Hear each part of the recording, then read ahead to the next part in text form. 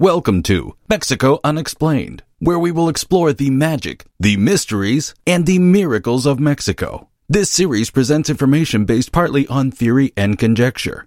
The podcaster's purpose is to suggest some possible explanation, but not necessarily the only ones to the subjects we will examine. Here is your host, Robert Bitto.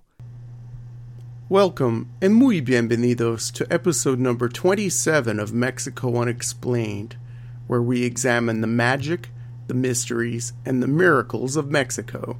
I'm your host, Robert Bitto. An African slave named Estevanico was brought before the Viceroy of New Spain and kneeled in supplication. The Viceroy, Antonio de Mendoza, was the king's first official representative in this part of the New World. He had come to the newly conquered lands from the comfort of his station as a minor noble in Spain to seek his personal fortune, and on this day in 1536, Mendoza felt as if he could become richer than the King of Spain himself. The kneeling slave before him recounted a tale of an odyssey lasting nearly 9 years that went from the coast of Florida through Texas and the present-day American Southwest, and through most of northern Mexico. A key component of this tale was a rumor. The rumor told of 7 cities in the north whose buildings were covered in gold, and whose rulers were some of the wealthiest people on earth. As the second son of a wealthy Spanish count, who had no right to inherit himself, Mendoza listened with wide eyes at the stories of what would henceforth be known as the 7 cities of gold. His course of action was clear. He would sponsor a massive expedition north to find these cities and to conquer them for the Spanish crown, thus becoming wealthy in the process and making a name for himself in the New World. The story of the 7 cities of gold begins in 1522 when the aforementioned slave Estevanico was sold in a Morocco slave market to a minor Spanish nobleman named Andrés Dorantes de Carranza. Dorantes took him to the New World in 1526 as part of an expedition led by Pánfilo de Narváez that set out to colonize the west coast of Florida with aims of solidifying Spain's claim on the peninsula. As soon as the Narváez expedition left the island of Hispaniola in June of 1527, it was fraught with difficulty. The fleet encountered a very bad storm south of Cuba, which caused them to lose 2 ships. The remaining tattered ships and demoralized crew finally made it to the coast of Florida over 9 months later, and many men deserted the expedition when they made landfall. After they landed near Tampa Bay, they immediately pressed into the northern interior of Florida.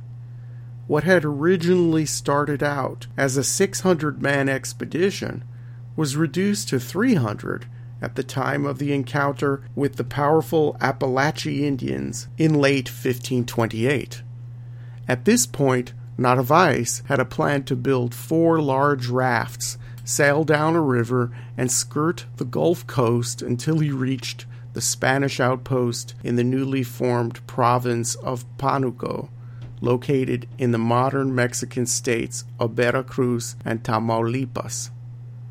Once the rafts made it to the open ocean, 2 of the 4 were lost in a storm, with the leader of the group, Pánfilo de Narváez, on one of the lost rafts. The remaining 2 rafts made landfall somewhere near Galveston Island in September of 1528. By then, there were only 86 men left, and their de facto commander was a man named Álvar Núñez Cabeza de Vaca, who was the expedition's marshal and treasurer. The disastrous Narváez expedition did not end on Galveston Island. The remaining survivors were taken into captivity by local natives and stayed on the Gulf Coast of Texas until 1532, when the last 4 of the expedition who were still alive made their escape. Over the next 4 years, the 4 men, Cabeza de Vaca, Dorantes, the slave Estevanico, and a man named Maldonado traveled among the native tribes of the American Southwest and northern Mexico as traders and faith healers. The entire time the band of four was accompanied by various people of the different tribes they encountered. The group made it to the Pacific coast of Mexico in 1536 and soon met up with Spanish soldiers at an outpost near modern-day Culiacan, Sinaloa. From there, it was an easy journey back to Mexico City and the court of the viceroy. At court, the four men recounted the tales of their long journey, and among those tales, as previously mentioned, was the rumor of the 7 cities of gold, also known as the 7 cities of Cibola. In their years of traveling in the northern reaches of New Spain, they had never visited the 7 cities themselves, but only heard talk of them. This was enough to energize Viceroy Mendoza, who immediately set up an expedition to the north. He wanted to make Dorantes a commander, but Dorantes wanted to return to Spain. As a result, Dorantes sold his slave Estevanico to the viceroy, while he returned to Spain along with Cabeza de Vaca. The remaining man from the Narvaez expedition, Maldonado, decided to stay in Mexico, but did not want part of the new expedition. The viceroy decided to send a Franciscan priest, Marcos de Niza, up north to investigate this legend with a small contingent of men, among them the African Estevanico, as a scout. Estevanico was the only one on the new expedition with any experience in the northern territories. The de Niza expedition got underway in 1539. Because Estevanico had experience in the northern lands, he traveled ahead of the main expedition as a scout, along with several indigenous guides. Estevanico had heard of the exact location of the 7 cities and sent word back to de Niza that he was headed in the direction of the cities. Upon reaching the Zuni village of Hawica, the first of the supposed 7 cities, Estevanico was rumored to be killed. Scholars have argued that Estevanico may have escaped with the help of the Zunis, preferring to live among the Indians, then return to Mexico City as a slave. One thing is certain. When rumors of Estevanico's death reached de Niza, who was in visual range of Hawica, de Niza turned the small expedition around and did not want to suffer the same fate as the African. In the summer of 1539, the de Niza expedition returned to Mexico City, and the Franciscan related his story to Viceroy Mendoza. He claimed that he saw one of the 7 cities from a distance, and it glimmered in the sunlight, shiny from the gold and jewel-encrusted buildings. Later, scholars would claim that what de Niza saw was either reflections of minerals in the adobe bricks of the Zuni buildings, or corn drying on the rooftops of homes. De Niza told the viceroy that he only saw one city, but was told by natives of the area that this one was the least wealthy of all of the 7 cities, and that there were richer kingdoms nearby, some with cities larger than Mexico City itself. Whether de Niza made this all up to please the viceroy, we may never know. After the priest's return, the time to put all the rumors to rest was at hand. In late 1539, Viceroy Mendoza asked the then governor of the province of Nueva Galicia, Francisco Vázquez de Coronado, to lead a much larger expedition to find and subjugate the 7 cities and to strip them of their gold and jewels. In February of 1540, Coronado soldiered north with 350 Spaniards, over 1,000 indigenous allies, and the supporting wagons, firepower, and livestock. On July 7, 1540, the first of Coronado's men reached Hawica and were greeted by hundreds of Zunis firing arrows at them. Coronado ordered an attack on the village, and all fighting stopped in an hour's time. The starving and worn-down Spaniards were disappointed in not finding any gold or anything of great material value at Hawica or any of the other Pueblo villages. Side expeditions went as far as the Colorado River, the Hopi Mesas, and the northern Rio Grande Valley of modern-day New Mexico. All side excursions found nothing of consequence and came up short.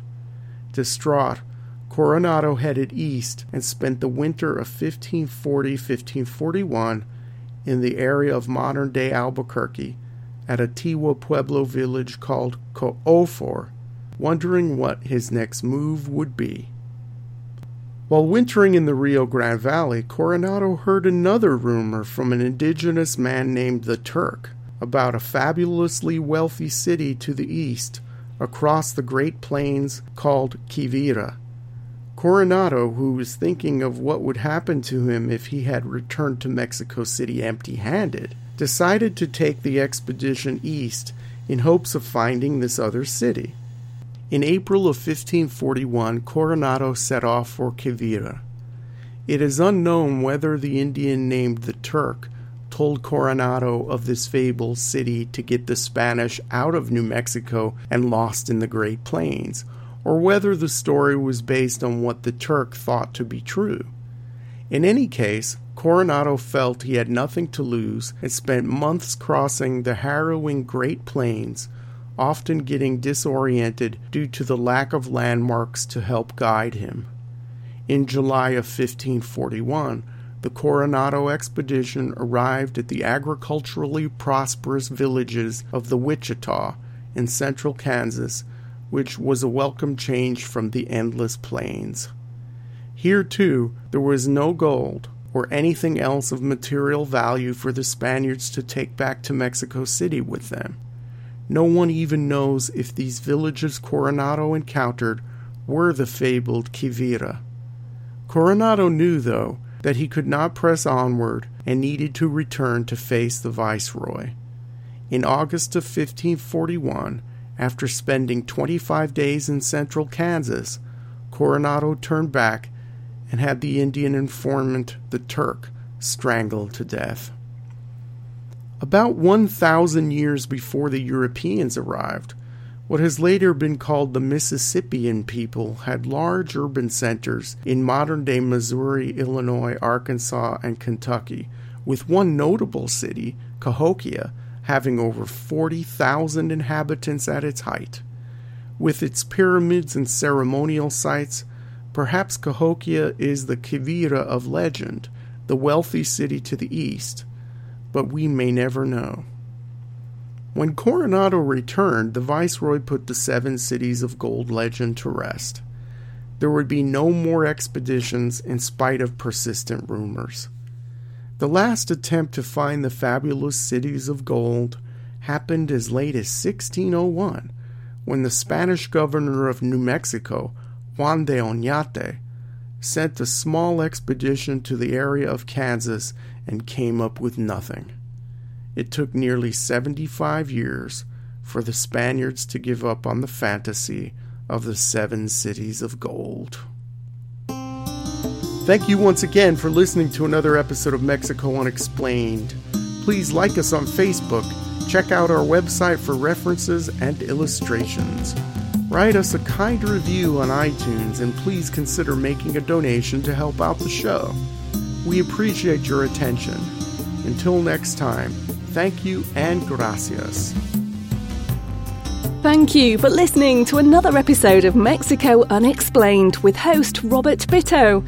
For show summary, relevant links and commentary, please check out our website at mexicounexplained.com. Like us on Facebook and be a part of the conversation. Adios and hasta la vista.